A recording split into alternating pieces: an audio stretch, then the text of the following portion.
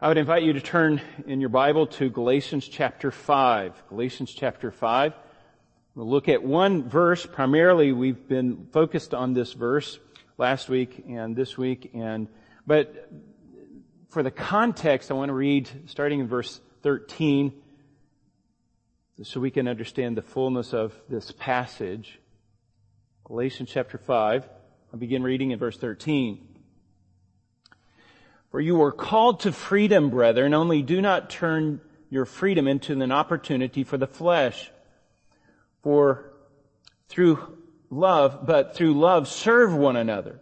For the whole law is fulfilled in one word, in the statement, you shall love your neighbor as yourself.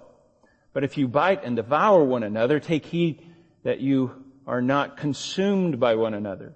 But I say, walk in the Spirit, and you will not carry out the desires of the flesh.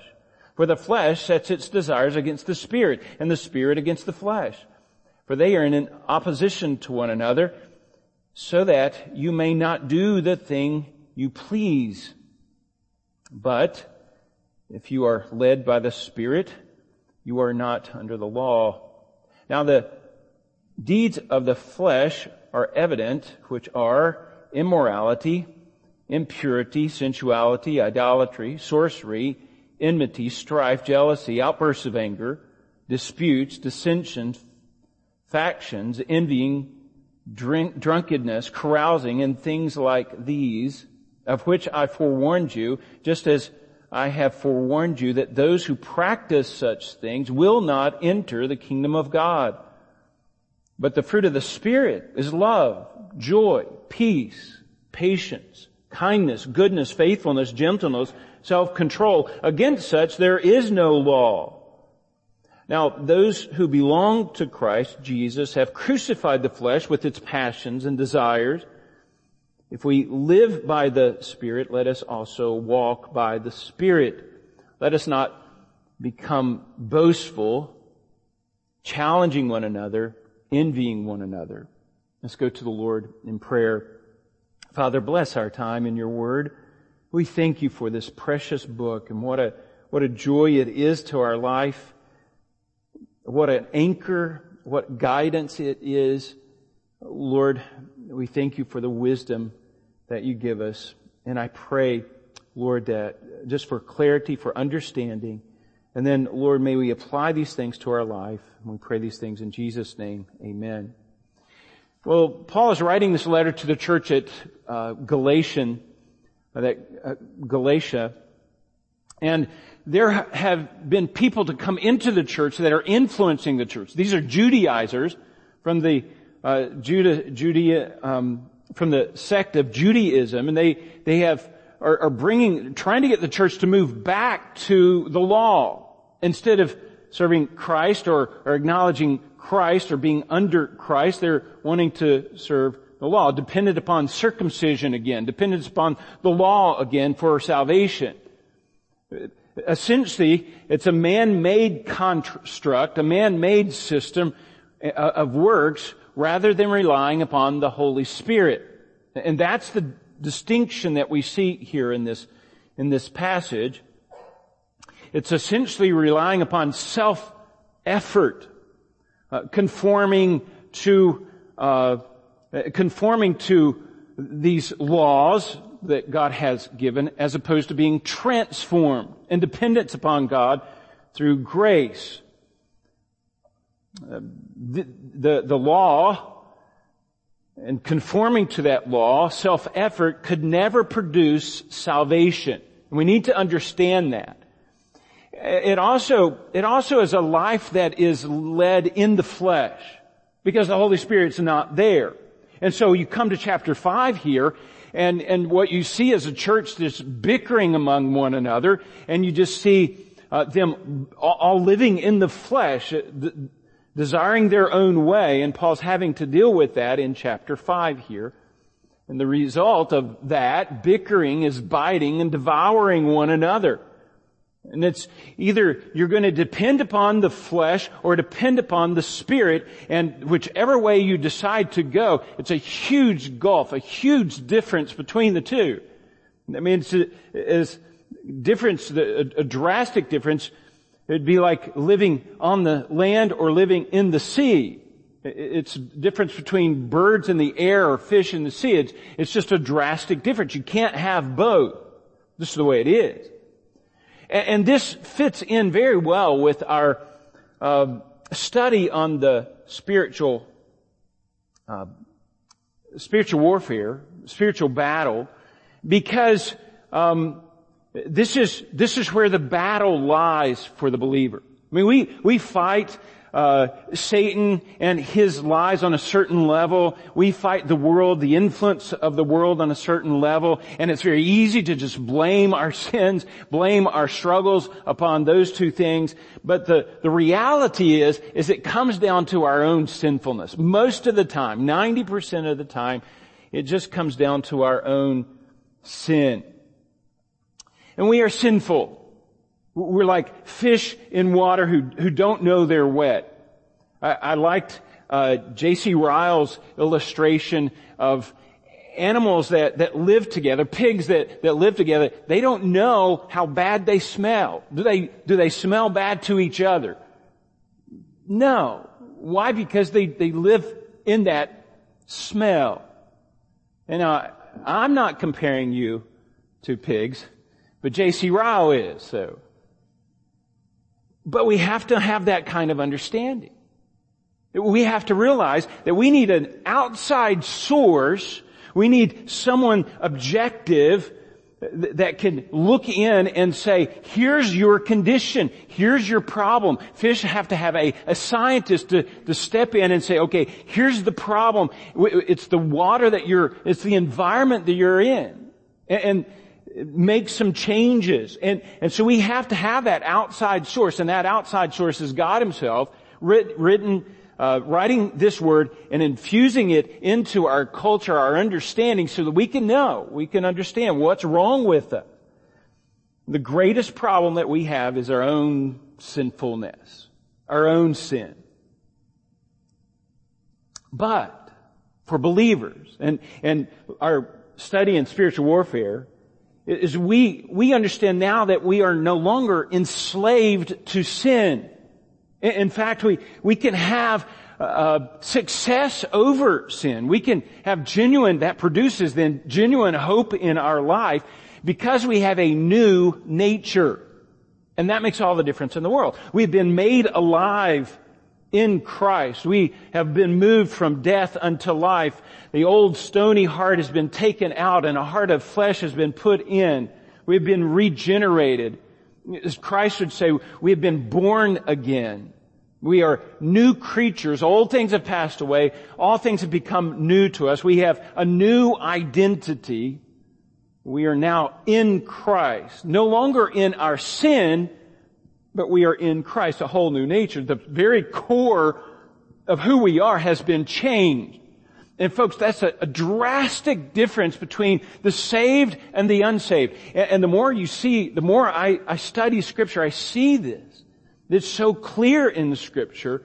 There's a drastic difference between the world and the believer.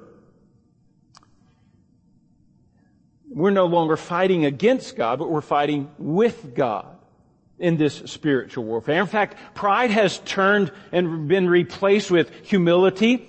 The environment of life and lies and deception that Satan has produced for us, this twisting of reality, has been replaced with living in light of the truth, a stark reality of the truth and our own sinfulness.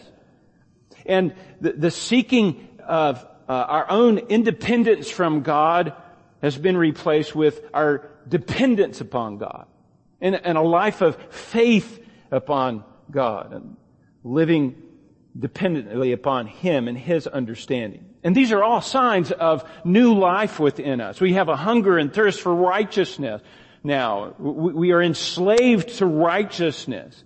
We're no longer rebelling against God and involved in Satan's war against God. We're not rebelling against God, but now we're seated at His table as part of His family. Folks, that's good news. That's worth rejoicing over right there. But we know, the reality is we still sin. We still struggle over our sin. And why is that? We've been asking that question. Part of spiritual warfare is that struggle with the sinfulness with our own sinfulness. And Paul is answering some questions for us in this passage. And the first question we looked at last week is, what is the source of this problem? We need to analyze this carefully, slowly, methodically, and we have to see the first thing, the source of the problem. We saw it in verse 17, for the flesh sets its desires against the Spirit. That's where the conflict is. The source of the problem is the flesh. It's the flesh. We may be new creatures. We have this new identity, new nature, but we still live in this body of death, Paul says, this sinful body. And that's the first step. The first thing we have to come to realize as believers is that the source is the flesh. It's not the particles of the material makeup of our body. Don't be confused with that. And it's not the old nature. We don't struggle with the old nature because we have a new nature. Our nature has been changed. Now, we can't change our nature. God has to change our nature, but we don't struggle over that old nature anymore.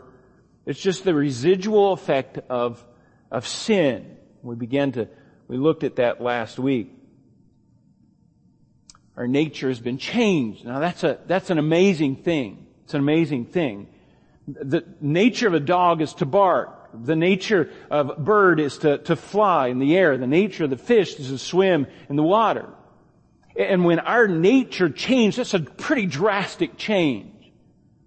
Now, there might be some tendencies that we have, but we've been crucified with Christ. In fact, Peter says that we have been granted everything pertaining, all the precious and magnificent promises so that so that by them we have become partakers of His divine nature.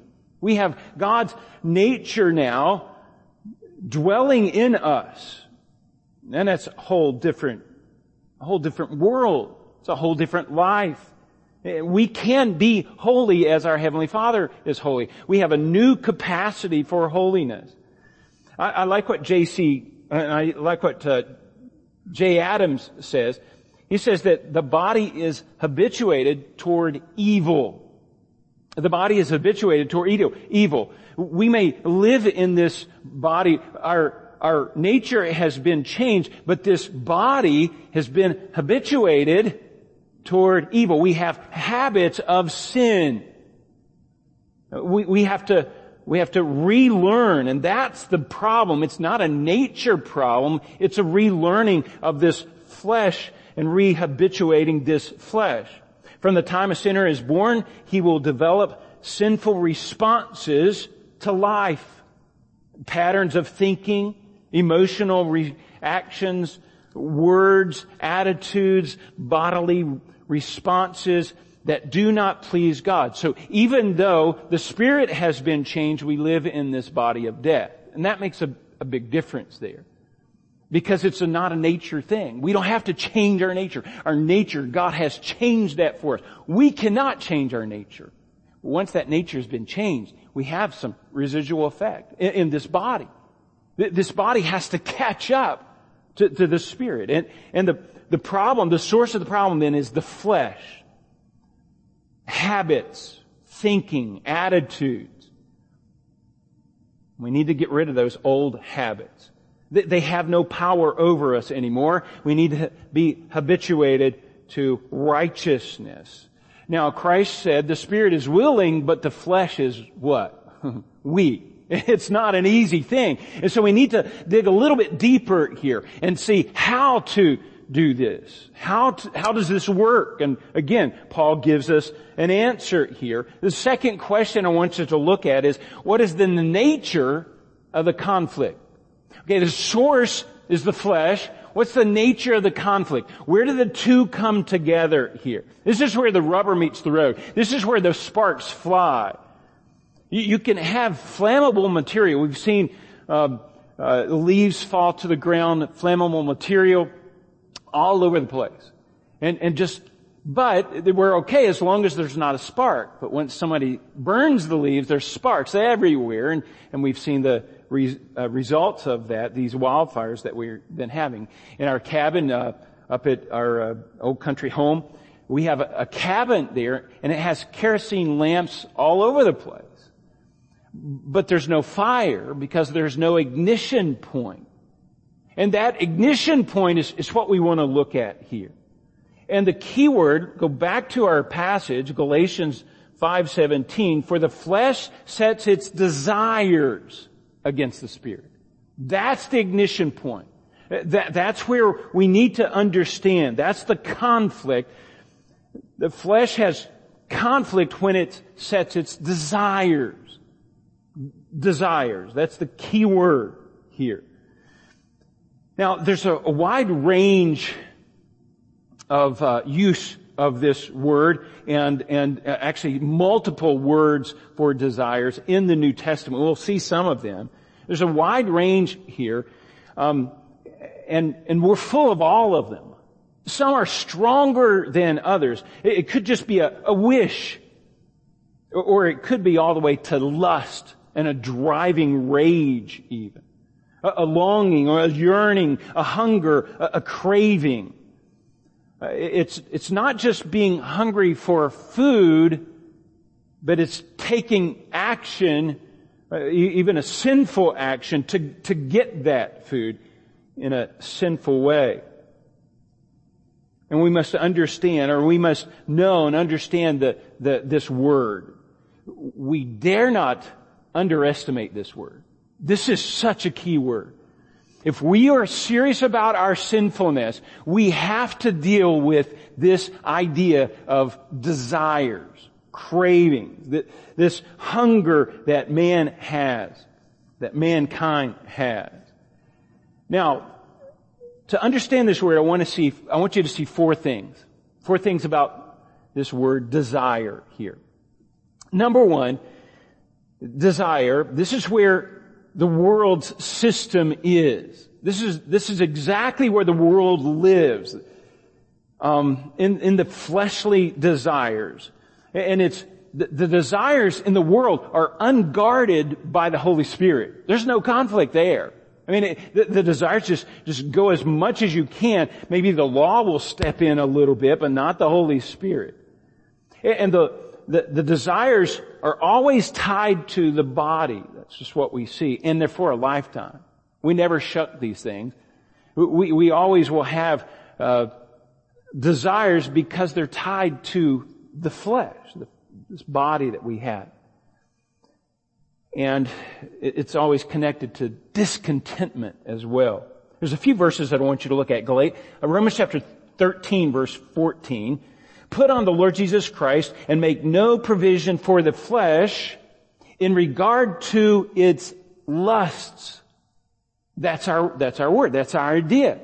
In regard to its lust. And he's saying, don't feed that animal.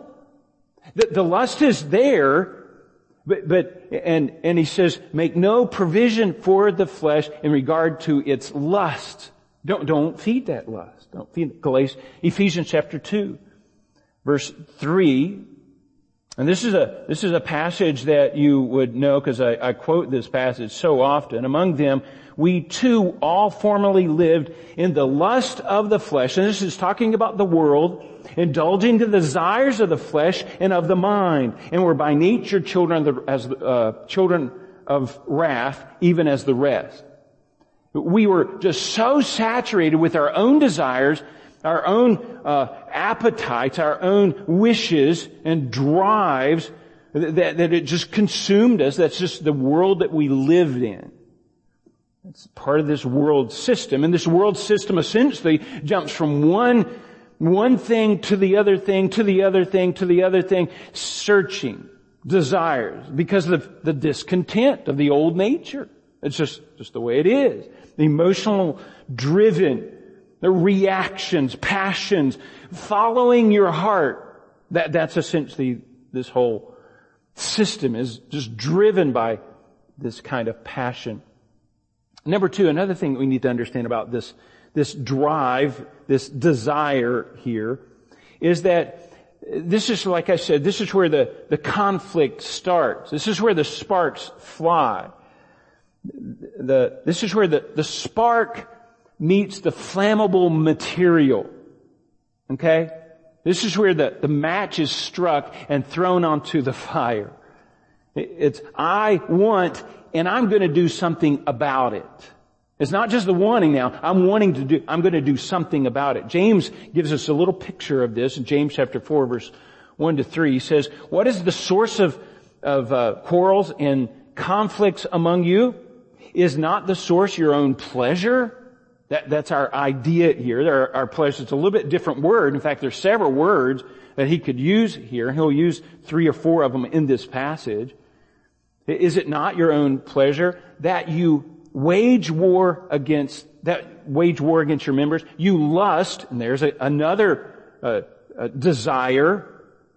You lust and do not have, so you commit murder. You're beginning to see what's going on in the mind there, the drive and the ignition point here. You lust and do not have, so you commit murder. You are envious and cannot obtain. You fight and quarrel. You see the conflict? You do not have because you do not ask, and you ask and do not receive because you ask with wrong motives. Again, that's at the core of it. It's all wrapped up in self. It's just about me. Wrong motives. So that you may spend it upon your own pleasure. Again, lust, desire. And there's where the conflict is. There's where the spark starts. And it just hits that desire, and that just desire grows. And we become consumed with it. And the mind just kicks into gear, and we begin to connive, we begin to manipulate, we begin to coerce people to do what we want them to do. Because that strong desire there. Another thing, the third thing you need to know about this desire here is this is the place of temptation. Desire is where temptation is the lure. It's where we are tempted. That longing, that discontent of the flesh. And sometimes note that it's a legitimate need. It can be a legitimate need that turns into a sinful thing. We see that with Peter's situation. Christ goes to the 3 men, Peter being one of them, and he says, stay awake, be watchful. What do? Well, they just give into the flesh. Sleep is a good thing. Sleep is not wrong. I deserve to get my 8 to 12 hours a night. And that's wishful thinking, isn't it?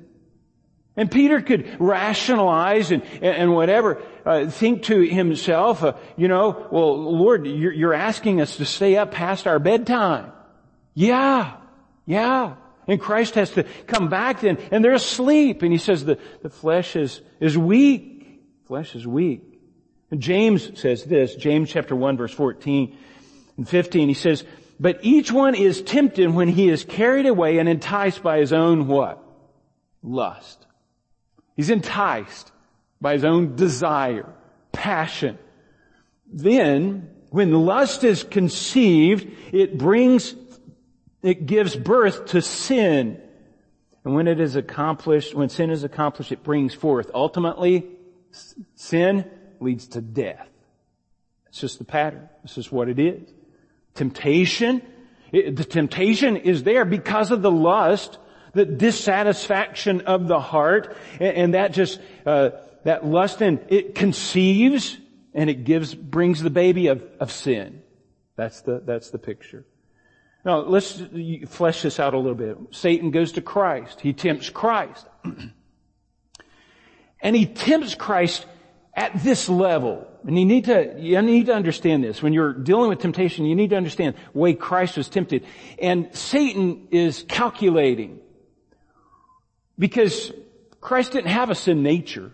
He didn't have that sin nature. He had physical nature, though. And so where that physical nature could be most vulnerable is when Christ was needy, when Christ was hungry. So what does he do? He comes to him. He knows he's hungry. Been out in the wilderness for 40 days, 40 nights. And he says, just turn these stones into bread. That's the hunger. And he's appealing to the natural. Is it good to eat? Do I have a right to eat? Did Christ have a right to eat? Absolutely.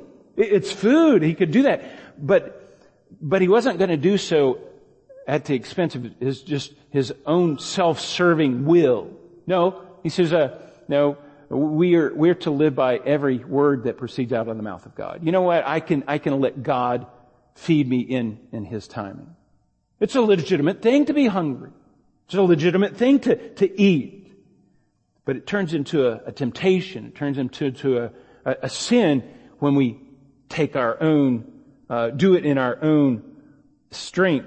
Another one, he takes Christ to the temple. And he says, just throw yourself off here. And God, He'll send His angels and He'll catch you. He'll protect you because you're destined for the cross. You know that. This is the sin of presumption. This is the base root of this is fear. Is God really watching? Does God really know what's going on in my life? If I threw it off here, if I threw myself off, would God do that? And it's that idea, that temptation of, I want to live by sight, not by faith. I want to see. I want to see God at action. And what did Christ say? He said, you should not tempt the Lord your God. Don't even go there. No, you trust God.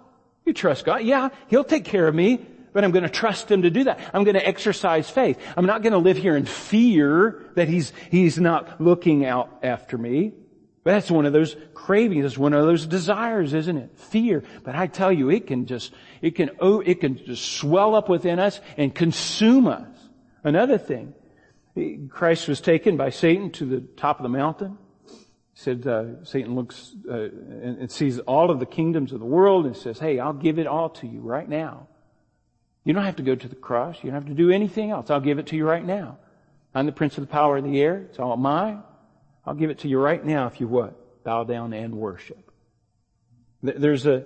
He is trying to appeal to the fleshly nature. Immediate gratification. Control. Power right now. It's right there for the taking. Just take it. Just take it. So all of these are desires that are normal and can even be healthy, but they also can be very sinful. Hunger, fear, immediate or just gratification. And he's in that situation appealing to pride. Now, it is at this level, folks, that we have to deal with sin. And it's at this level that we have to begin to detach ourselves from the world, from our own sinfulness. We have to evaluate.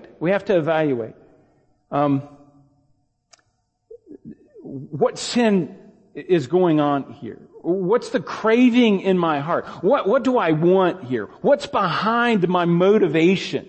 What's driving me? What's driving this? What do I want? And folks, unless you deal with sin on that level, deal with sin on a heart level, you're just going to be driven by your own flesh. And we have to stop and we have to step back and say, why am I arguing? Why am I so angry? Why am I driving so hard for this? And many times it's just our flesh. Many times it's just sin, our sinful flesh. Let me give you one more. There's a fourth element to this desire.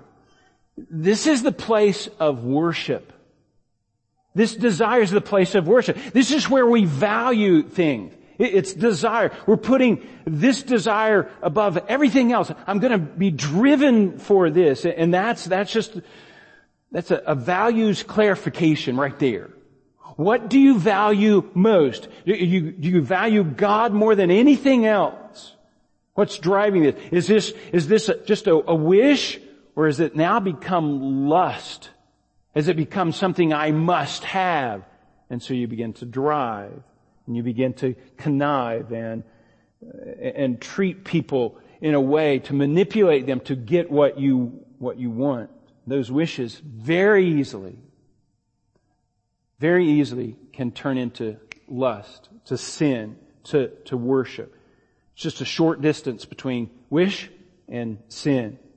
1 John chapter 2 verse 15 says, do not love the world or anything in the world. Don't love it. Don't place your value on that. You love God more than the world. The love of the Father is not, if anyone loves the world, the love of the Father is not in him. You cannot worship God and worship this world. You cannot say, I place God at a high value, but then place the world at that same value. You can't. For all that is in the world, the lust of the flesh, the lust of the eye, the boastful pride of life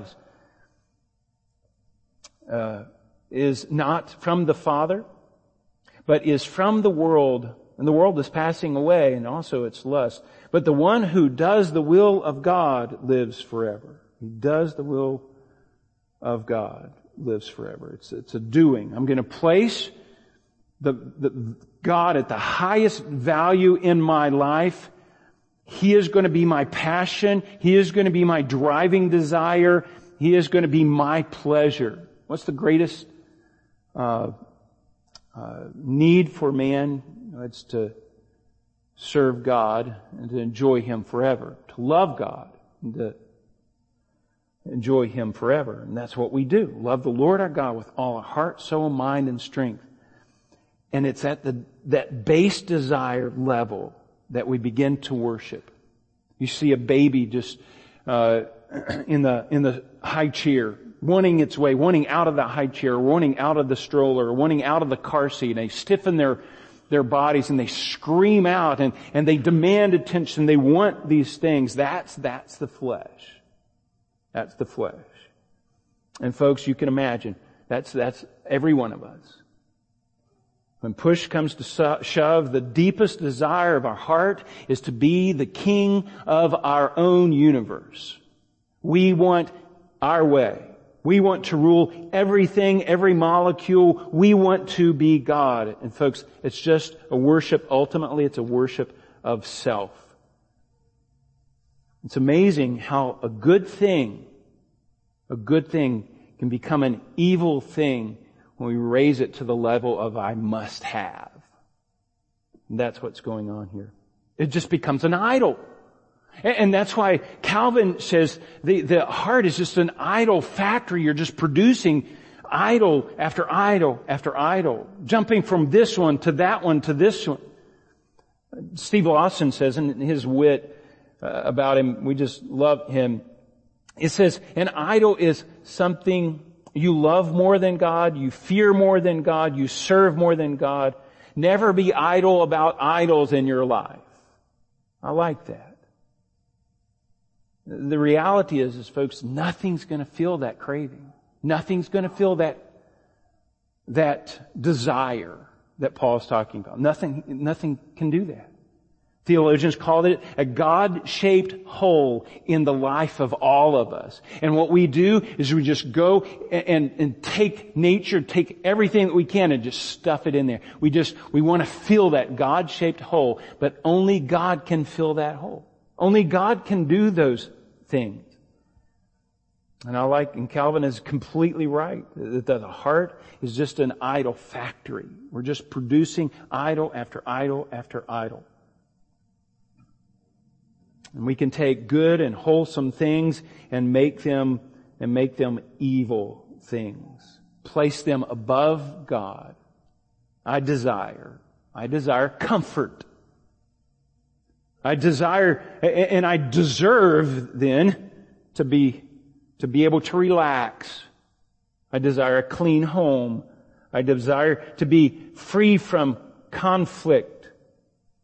I desire to be served, to be listened to be understood, to be obeyed. We live in a world. We see the world. We want to fix the world. I desire to live in a world that's free from poor people. I don't want to see the poor people. It makes me convicted or whatever. And so it becomes a desire for some people to fix that problem. We don't deserve to live in a world like that. We deserve to live in a perfect world where there's no climate change, where we're the master of our own destiny. Folks, individually, we have a God-shaped hole. Nationally, humanly, we have that same, and we're all being driven. All being driven. Satan, he'll produce as many things out there, allures out there to draw us in as he can produce, as long as we're not focused on God. As long as we're trying to fill that desire with something else. So the source is the flesh, but that spark point, that flash point is the desire. When we come together, when those two come together, it's a desire. Now notice, go back to our passage. For the flesh sets its desires against the what? The Spirit. That's the counter spark, or that's where that's the second source, we might say. This is the Holy Spirit. The Holy Spirit has an influence in our life in two ways. Influence in our life in two ways. And He's influencing us toward holiness. He takes up indwelling us. He lives within us. 1 Corinthians chapter 3 verse 16. Do you not know that you are a temple of God and that the Spirit of God dwells in you? That's every believer. The Holy Spirit dwells in us. He takes up residence. He becomes a seal for us to the day of redemption. He anoints us. He teaches us. He produces fruit in our life. But one of the key verses here is Philippians chapter 2 verse 13. For it is God who is at work in you, both to will and to do of His good pleasure. So the Holy Spirit is working in us to do God's pleasure, and the flesh says, no. The flesh wants its own way. The Spirit dwells in us. The second way the Spirit influences us, Spirit influences us is through His Word. This Word of God is from the Holy Spirit, and we need to understand that. The Word of God is from the Holy. He has laid out in our life, He has laid out in the Word of God here what He's attempting to do in our life. So you have the Word of God here, and you have Him indwelling in us. He's working in us here, and He has laid out what He's doing in our life over here. Right? It's His Word. He produced this Word. If you look over at 1 Peter chapter 1, for no prophecy has ever been made by an act of human will, but men moved by the Holy Spirit spoke from God. This is God's Word here. 1 Corinthians, this is an important passage. 1 Corinthians chapter 2, verse 12.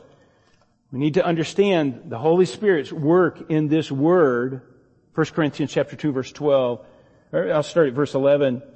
For who among men knows the thoughts of a man except the spirit of a man, which is from him? So, even so, the thought of God no one knows except the Spirit of God. It takes the Spirit of God to communicate to us what God wants to communicate to us. Now, we have not received the Spirit from the world, but the Spirit who is from God, so that we may know the things freely given to us by God. The Holy Spirit, He has taken the things that God wants us to know, and He has given them to us, written them down for us here. Which things we speak. Paul is speaking these things. Not in words taught by human wisdom, but in those taught by the Spirit, combining spiritual thoughts with spiritual words, but the natural man does not accept the things of the Spirit of God. You see the conflict there? So you have the Holy Spirit. He's living in us. He's working His desires in us. He's working in us to produce holiness. And then He's giving us His Word so that we can read that Word and say, hey, the Holy Spirit's doing this in my life. Then I'm going to be doing this in my life. That's the idea. But if you go back to our passage, the Galatians passage, the opposition is the flesh. For the flesh sets its desires against the Spirit, and the Spirit against the flesh. They're enemies. They're enemies. We have the Holy Spirit living in us. We have a new nature living on us. But we also have the flesh and its desires. And those two elements are competing. The flesh and the Holy Spirit and the new man. They're in opposition, it says. They're hostile toward one another. They set their desires against one another. And let me say this. They cannot coexist. They cannot coexist. It's like oil and water. You cannot mix them. It's like light and darkness. You can't mix them. When light is there, darkness leaves. It's just the way it is. And so this is a huge gap then. And this, when you help one, you hurt the other. When you kill off the one, you are giving life to the other. And that's the way it is. They cannot coexist. So what do we do with this? Skip down, Galatians chapter 5, skip down to verse 24. He says this, now those who belong to Christ Jesus have crucified the flesh and its passions and desires. You've crucified it's past tense. You've already done that. You have a new nature here that has done that. Now the flesh has not. This flesh still lives here. He says in verse 25, if we live by the Spirit, let us also walk by the Spirit. So now we know what the Spirit is doing in our life because we can read it in God's Word. He is producing these things in our life. We know what He is wanting to do in our life. And so He says to let us also walk by the Spirit. Now the word here, walk here, is a drum cadence. And some translations, and I like the translations, he just says, keep in step with the Spirit.